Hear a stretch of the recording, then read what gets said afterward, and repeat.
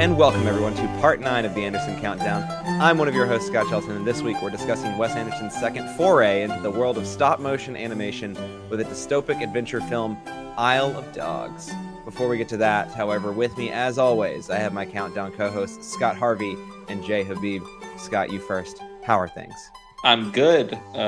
Things are good. I was musing to you guys the other day that the episode that just came out was our Rushmore episode. And we started off by talking about the NBA playoffs and Coachella, which are two events that just happened as of the time of this recording. Yep. The only problem is, of course, when we recorded that Rushmore episode, that was last year's NBA playoffs in Coachella. We were thinking ahead, though. We were thinking ahead. We were, yeah, no, we really were, and we obviously had the long game in mind, but it was kind of funny to think about. People will listen to this. I mean, first of all, maybe people will listen to it, but also people will listen to it and think, "Oh, yeah, of course they're talking about this. They must have just recorded this last week." And then when Jay starts talking about Brooklyn and Boston playing in the playoffs, they're going to be like, "What does he know?" And so, And I don't know what act at Coachella was he talking about, because well, I believe last year wasn't it last year when Kanye was supposed to be there and like he was replaced by The Weeknd or something because he wouldn't get vaccinated. In fact, that didn't The Weeknd do like a horrible performance there too last year too? After he goes to the replacement and then Frank Ocean was obviously the one who did the horrible performance this year, but sure.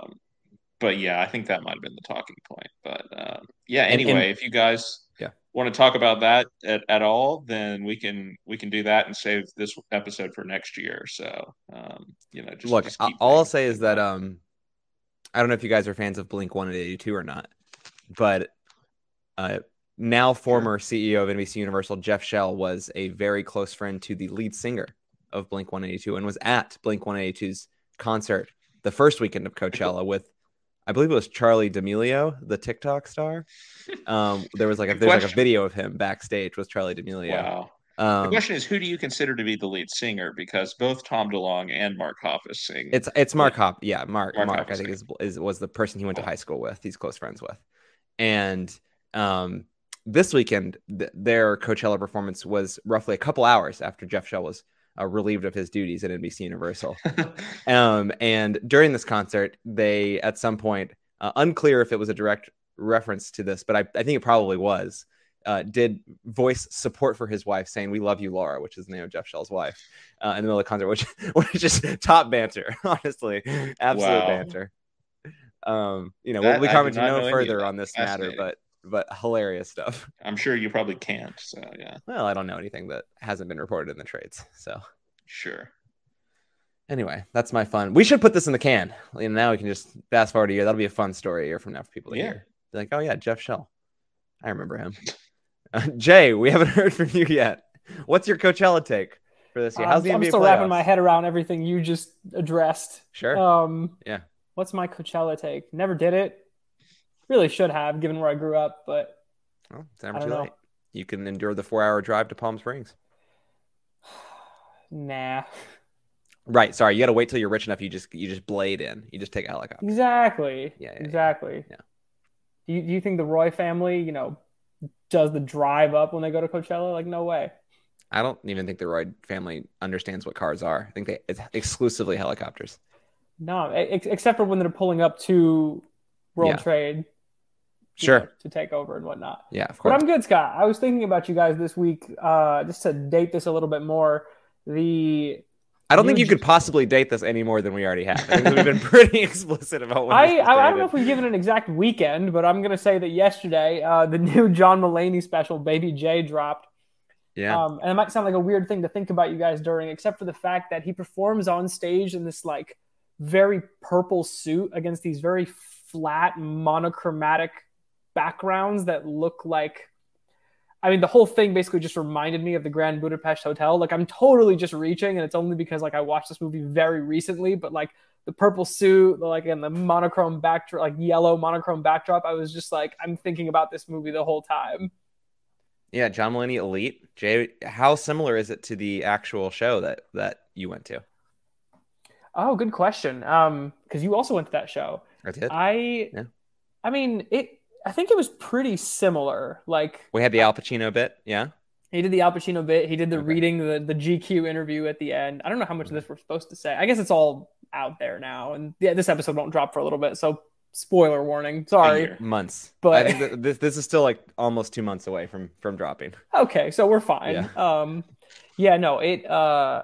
I would say it was, in my mind, it was about 80% the same. Like not for nothing. I don't mean that as like a it's cool. A bad thing. Just like you and I both saw the show separate nights, but it was a lot of the same stuff. But it was still really funny, and yeah. I will say the biggest disappointment of when I watch Baby J, the special on Netflix, is that 2 seats over for me, I won't have a Trump supporter talking under his breath about the opening acts being way too woke, and getting extremely disgruntled, and at one point having to walk out of Madison Square, out of at least the stage area of Madison Square Garden to go get another beer. Don't know why he was there, to be honest. I was gonna say, it's New York, it's John Mulaney. Like I'm very my guy has done so many jokes about Donald Trump before. I know. I was gonna say, didn't he like?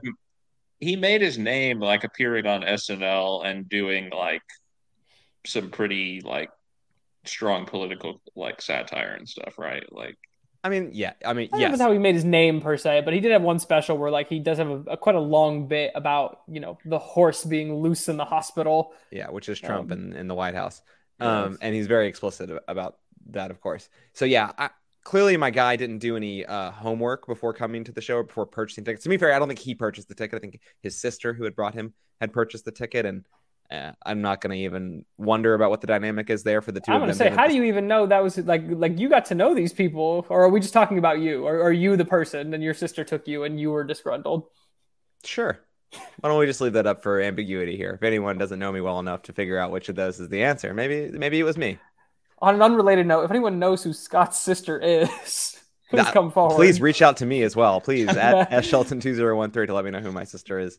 Would love to meet her. But shockingly, guys, we've gone on for a little bit here about a variety of topics, none of which is what we're actually supposed to be talking about today. Of course, as already mentioned, this week's penultimate film in the Anderson Countdown is the 2018 animated feature, Isle of Dogs. Written and directed by Wes himself, Isle of Dogs is set 20 years into a semi-dystopian future in the fictional Japanese city of Megasaki, where the authoritarian mayor Kenji Kobayashi, voiced by Kunichi Nomura, enacts a vendetta against man's best friend and uses the risk of an outbreak of snout fever and canine flu, potentially spreading to the human population of the city, sound familiar, guys, as an excuse to banish all dogs to the nearby Trash Island, soon to be known simply as the Isle of Dogs. In spite of the protestations of Professor Watanabe, voiced by Akira Ito, the pro-dog political opponent of Mayor Kobayashi, who states he is close to a cure for canine flu, the decree is immediately ratified and dogs begin to be deported, the first of which is Mayor Kobayashi's short-haired, oceanic, speckle-eared sport hound, Spots, who served as his distant nephew and now ward Atari's bodyguard dog. Fast forward 6 months, and Atari mounts a rescue mission for his canine companion, hijacking a propeller plane and attempting to fly to Trash Island to search for Spots. After crash landing, he meets a dog pack ostensibly led by an all-black stray named Chief, voiced by Bryan Cranston, and a pack of dogs including Rex, voiced by Ed Norton, King, voiced by Bob Balaban, Duke, voiced by Jeff Goldblum, and Boss, voiced by Bill Murray. Teaming up with this ragtag bunch of dogs to help him search for Spots, Atari and co. scour Trash Island for Spots, all while evading the rescue teams sent by Mayor Kobayashi and racing against the clock before the next phase of Atari's villainous uncle's plan to exterminate the canine population begins. And with that, Jay, let's go to you first. Isle of Dogs is Anderson's second swing at perfecting stop-motion animation. I remember you being pretty positive on his first outing, and I'm curious, did this sophomore animated feature have the same charm and thematic heft as Fantastic Mr. Fox and Anderson's other recent live-action work, or was this a rare misstep in the second half of Anderson's career? I'd call this a positive showing. I don't think it was some of his best work, personally speaking, just to like jump right into it. We can talk about the animation style first, which it didn't take me that long to get used to. I actually found it kind of charming. And the fact that he was using a new setting was pretty interesting. Again, like, maybe there's something to be said for like I wonder how accurate or like watered down it is, given his perspective. But I was into it. I was into the style, and again, like it felt very much like a Wes Anderson film. Again, even though we are using stop motion, like we have these chapter title cards again and these very symmetric shots, and it was funny. Like I was jotting things down early on, and I was like, F. Murray Abraham really does make a cross-species disease not sound so bad with his very like comforting voice. And as you kind of alluded to, like the theme did hit a little bit too close, right? Like the disease, like crossing the species barrier and hitting us. But I mean, overall, like I did enjoy the story. I did enjoy the format. I had several moments where I'm like, this is supposed to convince us that he doesn't hate dogs. I mean, there was one moment, like, where maybe it'll be obvious if you've seen the movie, like there's kind of a fake out that happens that like when it happened, I started writing down like all the reasons why Wes Anderson hates dogs. Cause I was just like, I cannot believe he just did that. And then, turned out he didn't, but you got to let him cook, Jay. You got to let him cook. I thought he had cooked them. I thought he had literally cooked them. I mean, maybe literal is a strong way. Okay. I mean, we can just get into it. It's that, when they're talking to the party has split up, right? And like the 4 dogs are in like the one trolley going like overhead. And Chief and Atari are, like down below. And then the 4 dogs just end up in the compactor. Like I legitimately thought he had just killed off like 4 of the 5 main dogs. And I was like, I literally just started writing down all the things he has done to dogs in all the movies because I thought I was going to come in today and be like, this is how he atoned for it. And then, halfway through writing all that down, like, oh, look, they're not dead. I mean, it was cute. Like, I don't want to like beat around it too much. Like, I think it was a cute story. I don't think it was like my favorite thing of what he's done. And, there's some stuff we can like nitpick about it. But overall, still like a good time. Like, glad I watched it. Felt very much like part of his filmography. Didn't feel like out of character either in terms of style or quality. So solid outing. All right, Scott, how about you? Sure. Yeah. No, Scott, this is an interesting case, of course, of something that's happened a couple times now with the Countdown series, which is we're talking about a movie that we talked about when it was released on our original Some Like It Scott podcast. And I think we were both pretty positive on it at the time. I really enjoyed the movie when I saw it in theaters back in 2018. Hasn't necessarily sat with me as much as other Wes movies have over the last 5 years. So I was interested to revisit it. I do think it went down a little bit in my estimation on rewatch. I still really enjoy the movie. I don't think Wes Anderson has a bad movie. Like I feel, I can say that at this point because I know there's only one left and I know what it is. But this would probably be in the lower tier. But I still really enjoy the movie. I think, yeah, the animation is maybe the strongest point of the movie. I think it's beautiful to look at. I mean, I'll go ahead and spoil my favorite moment is just like the 30-second scene where they make the poison sushi that they give to like the chemist, the professor. That is like gorgeous to look at. Like I just wanted to keep rewinding and watching that happen again. The way it all, is so precise, is kind of stunning to look at. It's how the medium should be used. But there are other moments like that as well. I think the world that he creates on Trash Island and then in this sort of dystopian Japan is all really cool, and further establishes him as a very talented visual stylist. Yeah, and I also think some of the thematic stuff definitely hits a little bit different in 2023. I mean, just the idea of the a president, a high-ranking political official, using a global pandemic to like as a smokescreen, basically to further his own political objectives, and in the case of this movie, extermination of a marginalized group, I guess, dogs that he already had preconceived notions about. And also obviously there's a lot about the development of a vaccine in here, and the leader Mayor Kobayashi like suppressing the information about the vaccine. So giving misinformation. So obviously some of that stuff hits different, given what we went through in the past few years. So I guess it's fair to say all of that stuff worked for me. Scott, I think you're definitely going to bring this up, and I mean, it may be something we talk about. There are a couple of things that are perhaps a little culturally insensitive things about the way that he tells the story here, and one or two particular characters perhaps that are introduced.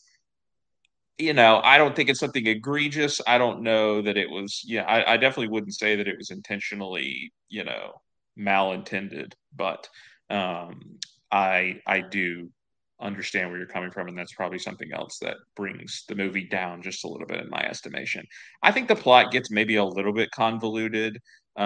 There's also a lot of characters, which is not anything new for a Wes Anderson movie, but when they are all dogs and they do their best, they do their best to have the little, name tag callers. Obviously, we can identify some of them based on the actors who are voicing them. But it does feel like, some people get lost in the ensemble, and some of the supporting characters, perhaps, even like, the four dogs, like that you mentioned, maybe do get lost a little bit in the mix. Yeah. Five, yeah. Do get lost a little bit in the mix. Unlike in other, like we just talked about the Grand Budapest Hotel, which is a movie where I think like even the one scene performers, like, you remember them, they leave an impact on you.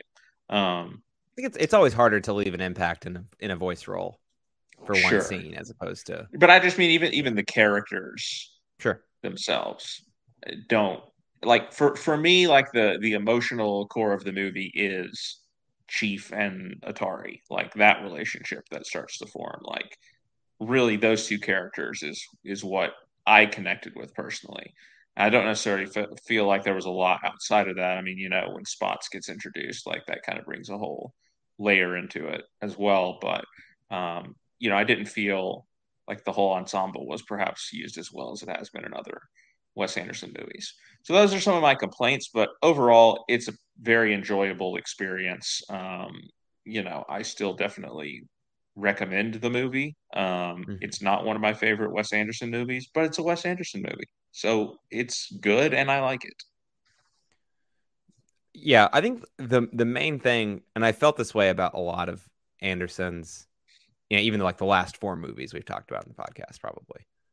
Just extremely watchable film. Like I turn this thing on and I'm just sort of swept away, and all of a sudden, I don't even realize it, and the film's like more than half over. Right. It's just the way that he's able to craft these stories. And I think to your point, Scott, the animation is really remarkable. I think it's a huge step up, honestly, in the quality of stop motion animation from Fantastic Mr. Fox to this. I think the quality of the animation in Fantastic Mr. Fox really actually does work for that story. It almost sort of is like played out in a way where it kind of looks like a children's book, right? Like it kind of looks like the novel that it's portraying. But if you had that same aesthetic, exact same aesthetic polish in this film, I think it would look a little bit out of place. And I think that leveling up that quality of animation to be just a little bit shinier, a little bit more polished, I think really benefits this sort of futuristic dystopian setting of Megasaki quite a bit. And yeah, I think the convoluted nature of the plot, look, this was one of my longer introductions, I think, to one of our episodes in terms of describing and setting up the plot of the film. There are a lot of moving parts in this thing. And frankly, I'm not even sure there needs to be. And this is what makes, not to sort of jump out and jump straight to one of the controversial elements of this film straight away. But I think one of the most baffling things about the fact that they have this, he's chosen to create this character of Tracy Walker, this American foreign exchange student who's voiced by Greta Gerwig. One of the most baffling things about this is that it's pretty unnecessary, I think, for this character to even exist at all. It's not like this is an essential character who's come in and saved the day. This feels like a brutally non-essential character who's come in and saved the day. And it just kind of feels a bit strange and really out of place. I don't want to dwell so long on it because, look, it's baffling. It's extremely misguided choice by him. Do I think it's sinister or intentional? Not really, but I don't necessarily view that as like a full excuse either. I mean, it makes it a little bit better, sure, but it was a really strange decision. I can't believe that someone just didn't drop him a note, be like, "You sure you want to do this?" That's the part that confuses me most, because it's not like this was just a bunch of Americans making this movie. It's like a co-pro with like Germany. This thing. It's not like they're the only people making this movie. I mean, they're again all white still probably, but it's just really strange decision making. I think in that part, because I think on the other side of that coin, there are some efforts made in this movie, I think, that are culturally sensitive.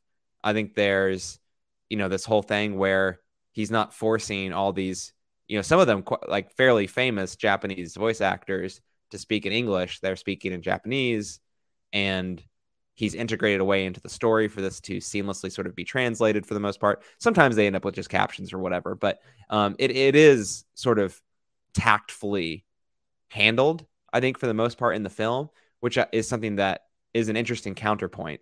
It just seems to have gone a bit unnoticed, and I can't really help but wonder why. Like, how did not a room full of test screeners not be like, "Hey man, come on, don't do this"?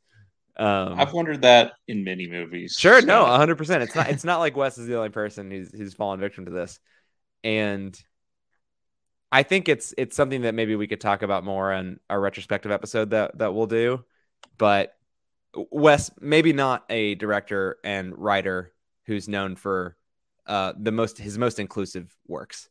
Obviously, I think we're going to talk about a film next week that has a pretty integral African American lead in the film, at least one of the short films. But Courtney B. Vance is like the second or third Black actor that's been in one of his films. Yeah, I think it's just an interesting thing that I had been thinking about as we sort of gone movie to movie.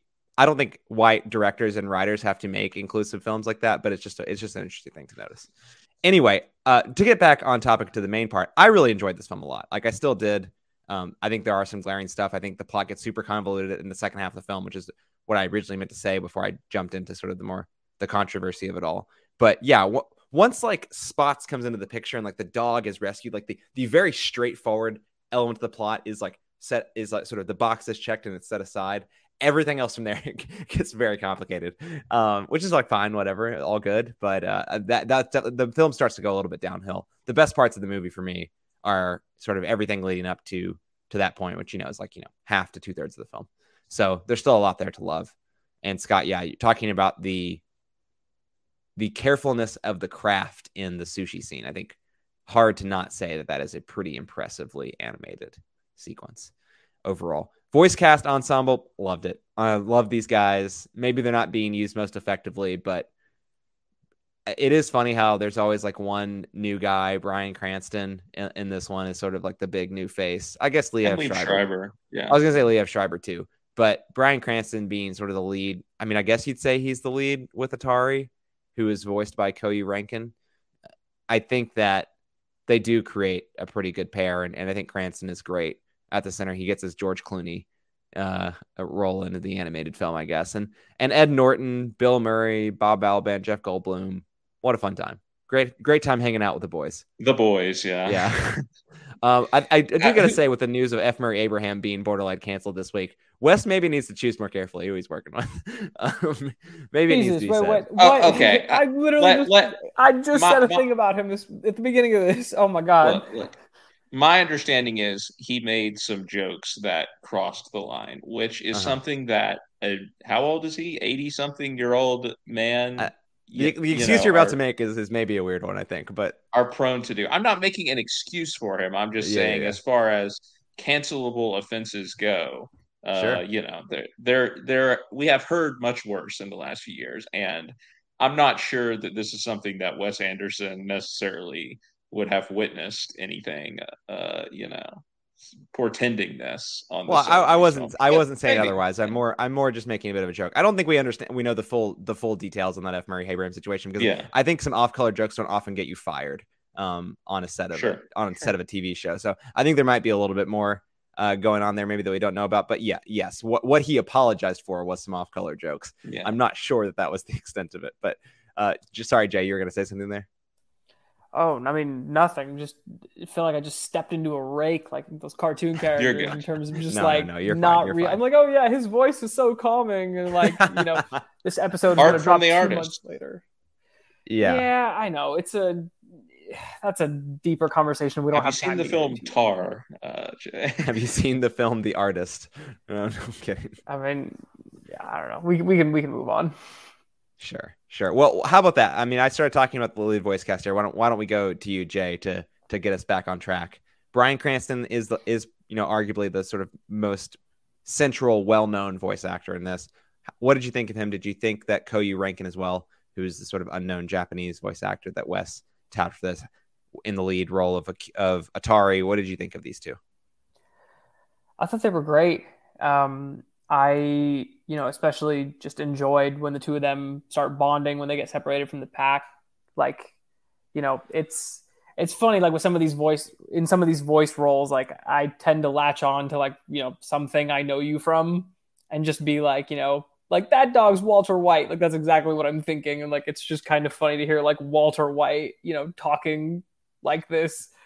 Not that, some of Chief's early, somewhat toxic alpha behavior isn't something that Walter White would have said, but it just, it makes it like weirdly enjoyable for me. But I thought they both did a great job again. I think bringing just like emotion to the role, talking about, I mean, just like their past and bonding and like it, I actually, to me, like, even though like the film itself, like I've mentioned, like may not be like towards the top of things we've seen for Wes and probably won't stand out for me in terms of like things I watched this year, say, like, I think that their performance along with another voice actor, which I'm sure we'll get to when we go into the supporting cast, like actually pretty memorable, pretty impactful. Yeah, Cranston is great. I mean, maybe I'm jumping ahead a little bit, but I think no, go for it. Casting him and Liev Schreiber as brothers was kind of a genius move just because of their voices. They both have that sort of gruff, deadpan type thing about their voice that, like, again, you could kind of mistake their voices for each other, honestly, in this sort of environment. And then, of course, you add in the fact that the dogs look like each other by the time that they meet up. It's like, you understand some of the confusion maybe that you can have. But anyway, I still think it was, a very nice bit of casting, and they're both actors that I generally enjoy seeing in things, especially Liev Schreiber. So that's great to see him pop up, and obviously we'll see him pop up again in the next film. But yeah, no, I think both of them are really good. Again, Chief is like this gruff sort of, he's been astray his whole life. Like, he's jaded about the world around him. He's jaded about, humans' relationship with dogs. And so Cranston, again, I think his essential sort of, I keep using the word, but gruffness is good for that role. But then he does, he is able to bring out a more emotional, open-hearted side to his performance as, Chief starts opening up to Atari. So I think, it was a nice bit of casting, and he does all that he can with the voice role. Yeah, going deeper down the cast list, Scott, I think we can just keep it with you here. You have the more ensemble, obviously the biggest parts of the ensemble, maybe people like Bill Murray, Bob Balaban, Jeff Goldblum, Ed Norton. I don't know if you'd count Ken Watanabe in there, but Kunichi Nomura, who plays the mayor. Anyone from this like deeper list of supporting cast, even deeper than that, if you want to go that way, jump out to you? I mean, I did actually like Scarlett Johansson a little bit. I thought that, sure. Again, we know what she can do with voice roles, obviously. This was after her role in Her, which is, kind of one of the most spectacular voice performances you'll hear. I just think something about her, she has a real sort of warmth and empathetic quality about her voice. And I think that is true of the character that she's playing here. So, of Nutmeg. So I thought she was strong. I like Frances McDormand as well as the interpreter. Really, not a super big role, but I just think, again, she has a real authoritative quality to her voice every time that she comes on screen, and so I think that was good for the role that she was playing. And then the whole ensemble is good. Again, I don't, the characters don't stay with me as much because maybe just because they're dogs. I don't know. It is somewhat hard to distinguish. I also think it's fair, like the character, like they are not characterized, like particularly strongly outside of, I mean, frankly, Chief, even Atari. I don't know if he's super characterized that well, which are like potentially is one of the controversies of the film. Yeah. Because there is the whole element about Tracy. There's an element also of some people saying that it's weird how watered down all of the Japanese dialogue is. Maybe it's good that it's sensitively portrayed in the way that it is handled in the film in terms of captioning or subtitling or translating, etc. But the problem is those translations, the way that it's like, maybe the medium is sensitive, but like what is translated doesn't allow for a level of character development that the English speaking voice actors have the opportunity to get, particularly Chief, probably. Sure. Yeah, no, I see where they're coming from on that, certainly. Yeah. But these people like Bill Murray, Bob Balaban, Jeff Goldblum, they're in the bag for Wes at this point. They understand the rhythms, animated voice performance or not. They kind of fit like a glove at this point. So there's really not a whole lot else to say about what they do here because it just, feels like part of the world that he always creates. Jay, did any particular ones besides what Scott mentioned stick out for you? Yeah, Ed Norton, another just like, I don't know, cutesy, like charming role for him. I mentioned, like, aside from the two leads, there'd be one performance that just kind of like sticks out, and for me, it's him. Like, I think he just, again, has this like, it's almost like the scout leader quality from Moonrise Kingdom, right? Where from like the very beginning when the two packs of dogs are like, like circling each other, getting ready to fight over this like sack, and Ed Norton's like, wait, like, why don't we open this to see if it's worth like chewing ourselves? Nice. And it's all just like disgusting. Crazily enough, it is the decapitated head of Gwyneth Paltrow in the sack. Pretty wild that they did that.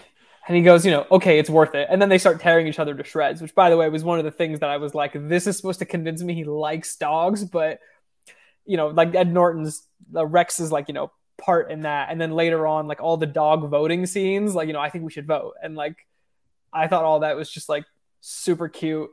And then when the party is separated and they're kind of yelling up at Rex and the others, like, jump, where, here, when, now, like, it just, I don't know, something about it was just like really, I think there were like 3 more after that. It was just like, again, it was that's also just what's so charming, I feel like, in the first, like, what I was talking about maybe at the beginning is that the real like childish, almost like Moonrise Kingdom-esque that you're sort of evoking adventure in this film, like that feels like the heart of the movie to me. It's everything after that just sort of feels like a shrug to me.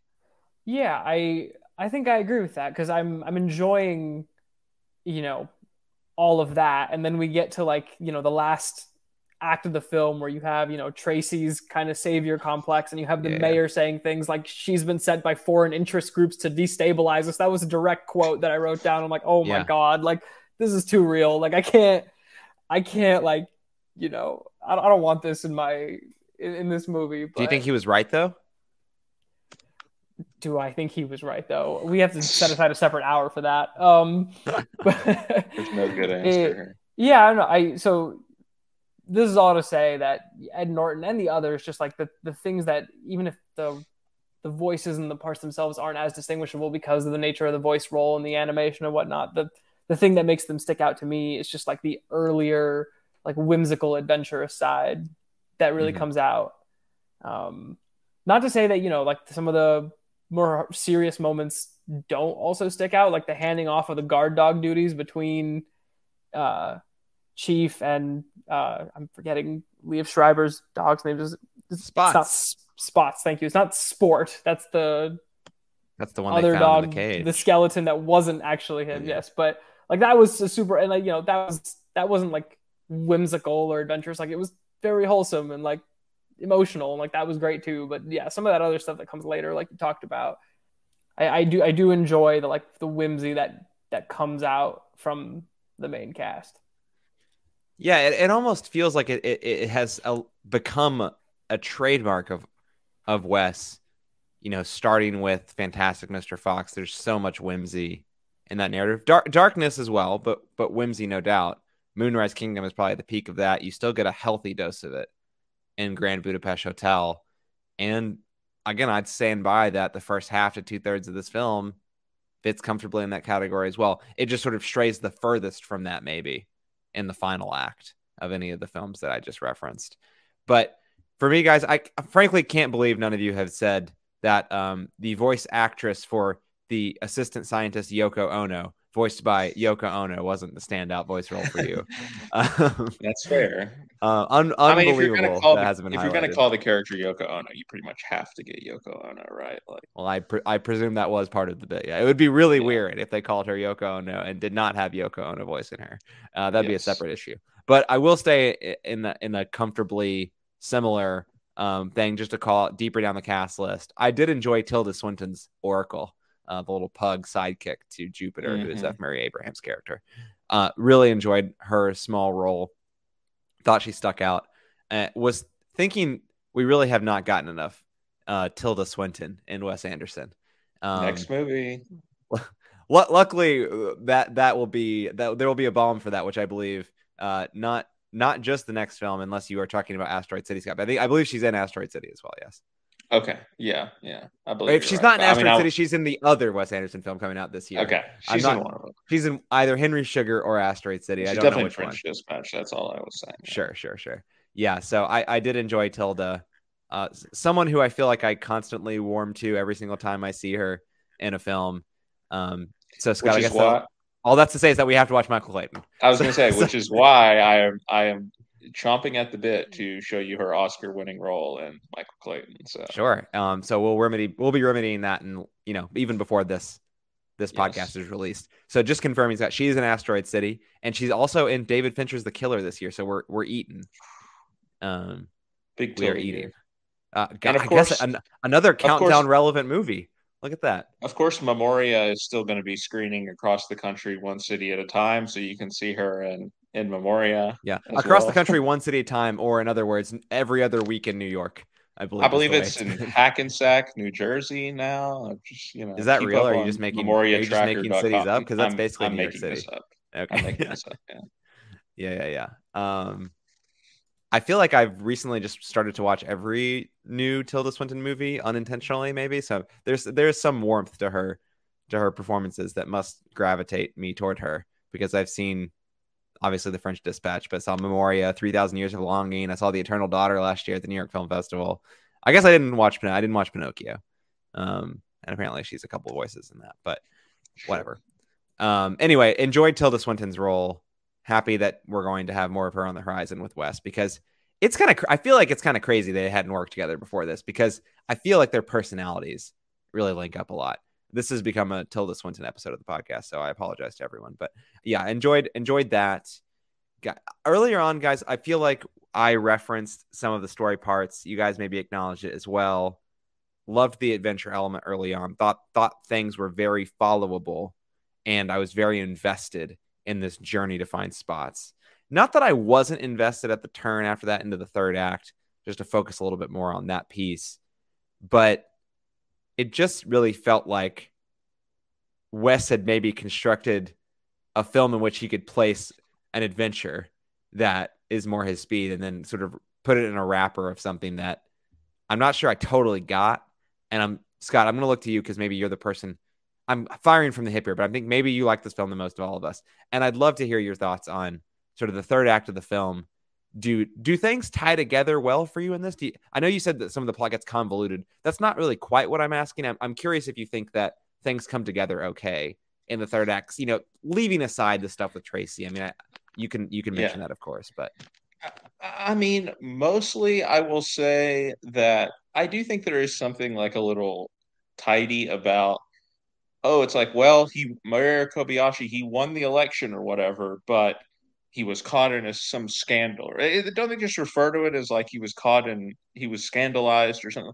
Like they're very vague about what happens or whatever. But basically, it just seems like some sort of machination to get Atari installed, obviously, which is what, the movie wants to happen. The Wikipedia summary says, it is later revealed that while Kobayashi did win the election, he won't hold office because he was, quote, caught in the scandal. Yeah, it's like, well, you mean all of this stuff wasn't able to take him down, but I thought that was the scandal. Like I thought that his involvement in it very well may be. I think the canine flu stuff was the I think that was the reason it ended up not being him.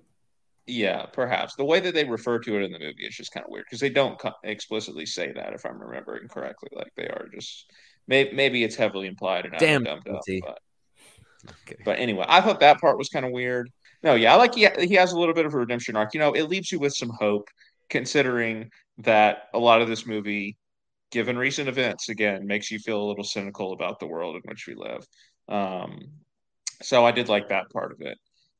Yeah, I guess I do think the Tracy stuff kind of puts a stain on some of it, but the culmination of the arc of the Kobayashi characters and then, Chief and Spots, it works. And, they all live happily ever after, obviously, with, Chief and Nutmeg together and then Spots together with his partner, whatever her name is that I can't remember now, but is it Peppermint?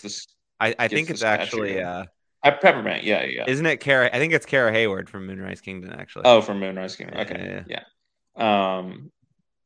It's a nice ending. Again, I like that it ends on a hopeful note, considering that some of the movie is, kind of dark, I guess it's fair to say, and cynical a little bit.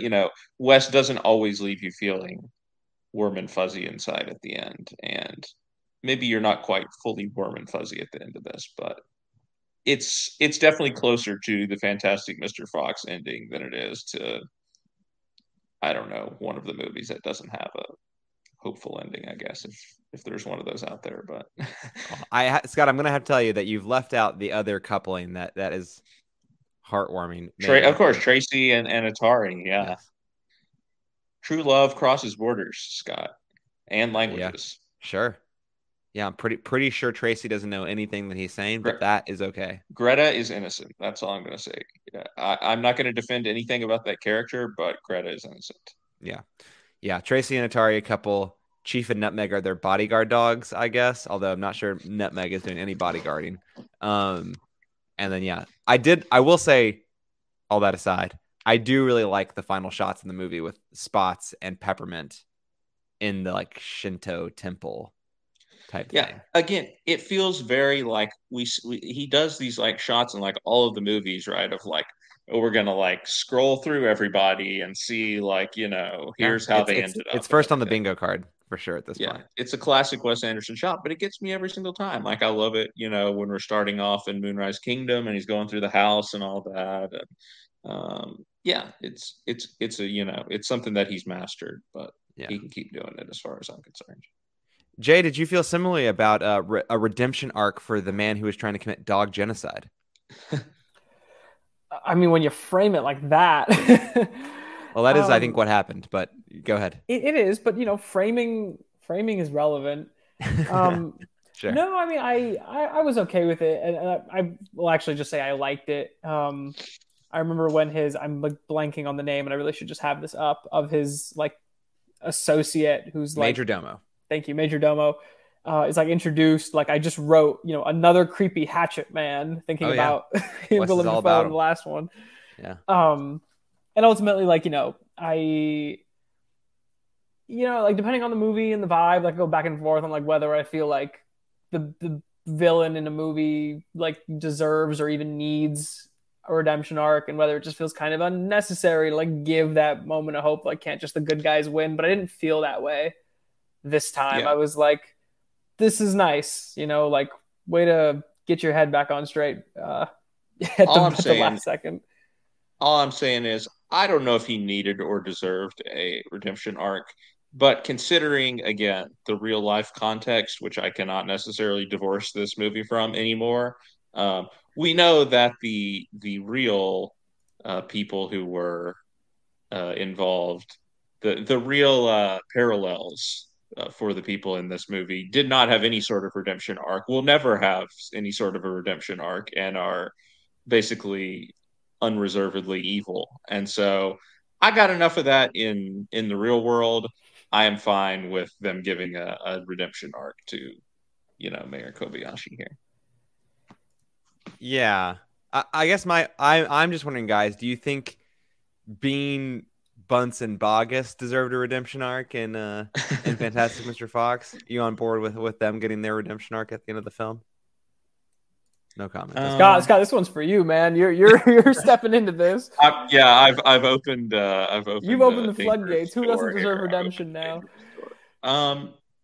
Sure, Scott. I like to see the best in people. How about Michael Gambon, trying to serve his time, make his way back, have a family of foxes on his estate. I like to see the best in people. Sure. If that makes me a bad person, sue me.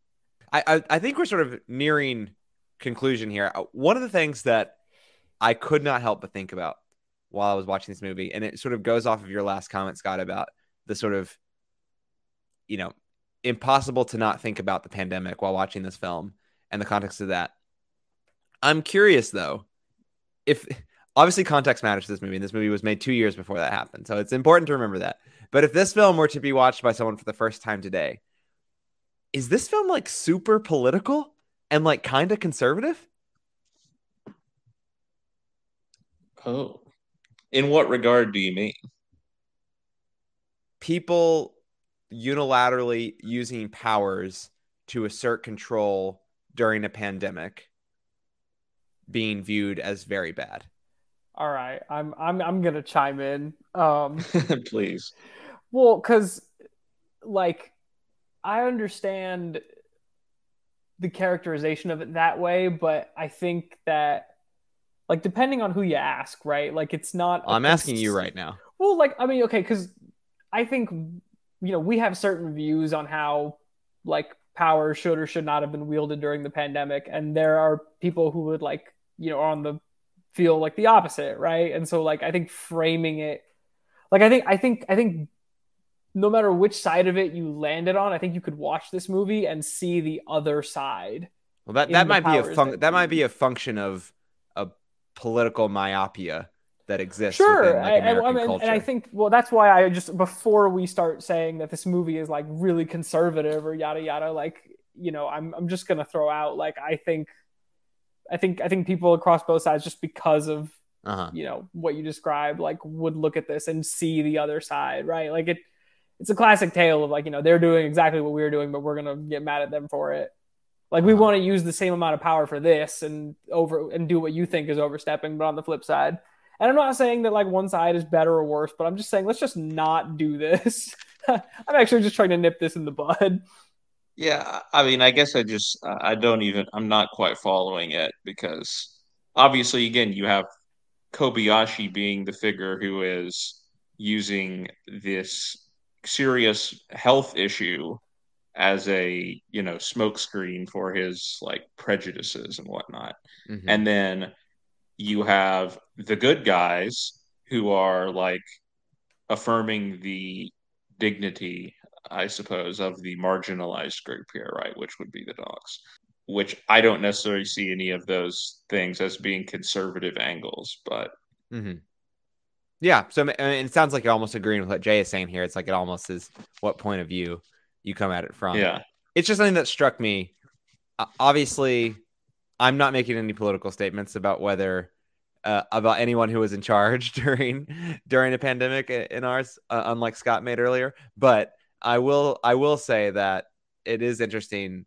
Typically, I feel like seizure of government control during an emergency is typically viewed as a liberal political policy, I think, to follow.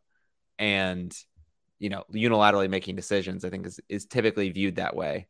And I found that the notion, I mean, it is complicated because it sort of exists separate from this, because he is, Kobayashi is sort of viewed as this sort of authoritarian figure, which doesn't really comfortably fit, I think, in any, bipartisan political sort of landscape. But it was just an interesting thought that I had, that like, I think that if you watch this movie without the context of it existing before the pandemic and you were new to it, you didn't have any context, I wondered what someone might think the politics of the film is. I'm not sure Wes Anderson really has any politics going on in this film. I'm not sure if politics is something he's interested in all that much, although he did spend a decent amount of time in the Grand Budapest Hotel, not seeming too kind toward fascists, but maybe that's not. I was going to say, I don't think he was really taking a very controversial stance. Sure. I mean, depends on who you ask these days, I guess. But yes, no, I'm not sure that there's too much political statement going on here, but it is an interesting artifact of having come out right before a time where I think that might have evolved a little bit. Just amusing that I had. I don't know if I have anything else to add. Scott, we know your favorite scene or moment already. Would you like to talk about it one more time, just because I know you love it so much? I would have eaten that sushi even if I knew it was poisoned. My guy. We can take you to a place here in New York City in less than a month. Let's do it. And poison you if you want. Unrelated. Sure.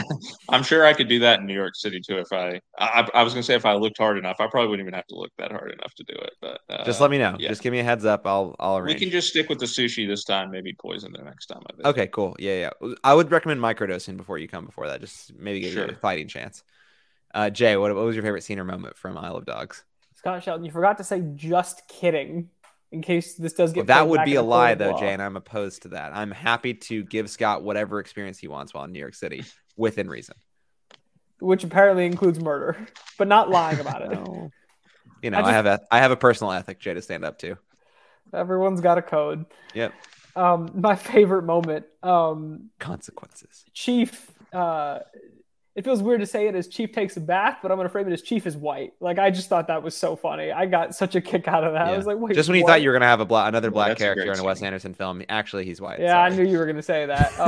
But I'm sure somebody else has made that joke somewhere. Oh, so many, I'm sure. But no, I just found that. I didn't quite cackle as loudly as you did when Willem Dafoe threw the cat out the window in the last one, but I cackled when that happened. Yeah. And just their ensuing, the fetch scene, exactly. I just found that really heartwarming. Yeah, I mean, super sweet, right? Like, did you see that plot twist coming? Did you see it coming at all?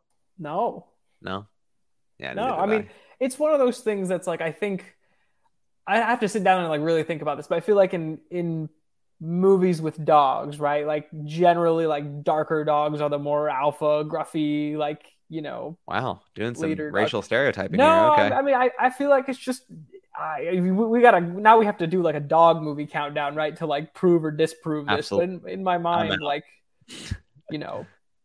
I'm not watching The Art of Racing in the Rain or whatever. We're not that is a title right there. I was gonna just stop at Beverly Hills Chihuahua, but that's okay. The Art of Racing in the Rain. Well, now that is a fake movie. This is like a best-selling book, Scott. No, it's like based on a best-selling book. You cannot convince me that movie exists. No, I'm aware of your mother has read that book, I bet. I remember the trailer distinctly as it was played many times in the theaters in 2019, I guess it was, but sure. I'm not convinced it's a real film. Well, it's definitely a real New York Times best-selling book, I think. I am not disputing that. I'm just doing a bit here, okay? You don't need to look anything up. I was going to say, we took a turn here. No, I'm curious if I'm making it because there were so many dog movies in 2019. Guys, you're right. Many dog movies. It was I had to make sure that what I was talking about was right.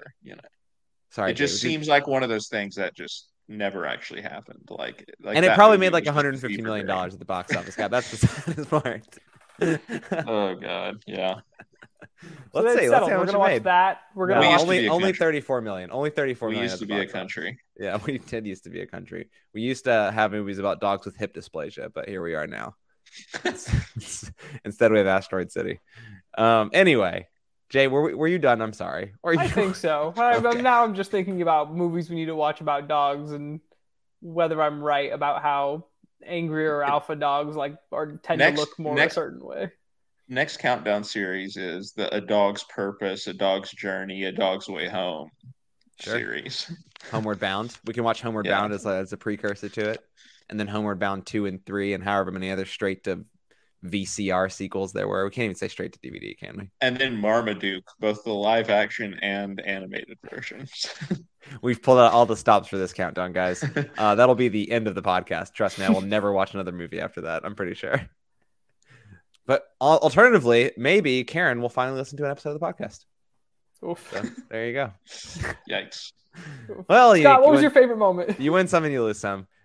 Guys, I will say one thing about this I didn't mention earlier on because I don't know, didn't seem like it really ever came up. But this film is deeply inspired, although it is stop motion animation, deeply inspired by I think one Kurosawa, which maybe speaks to the scene that Scott was referring to. I think that the scene of the sushi is very very evocative of maybe some tropes, and not tropes, but some visuals in a Kurosawa movie. The other inspiration, Hayao Miyazaki, a man whose filmography is one that maybe we'll be jumping into a little bit later this year. And by maybe, I mean definitely we'll be jumping into later this year for anyone who's listening to this podcast. And I thought that was pretty cool. My favorite scene from the film has nothing to do with that. I just wanted to say that.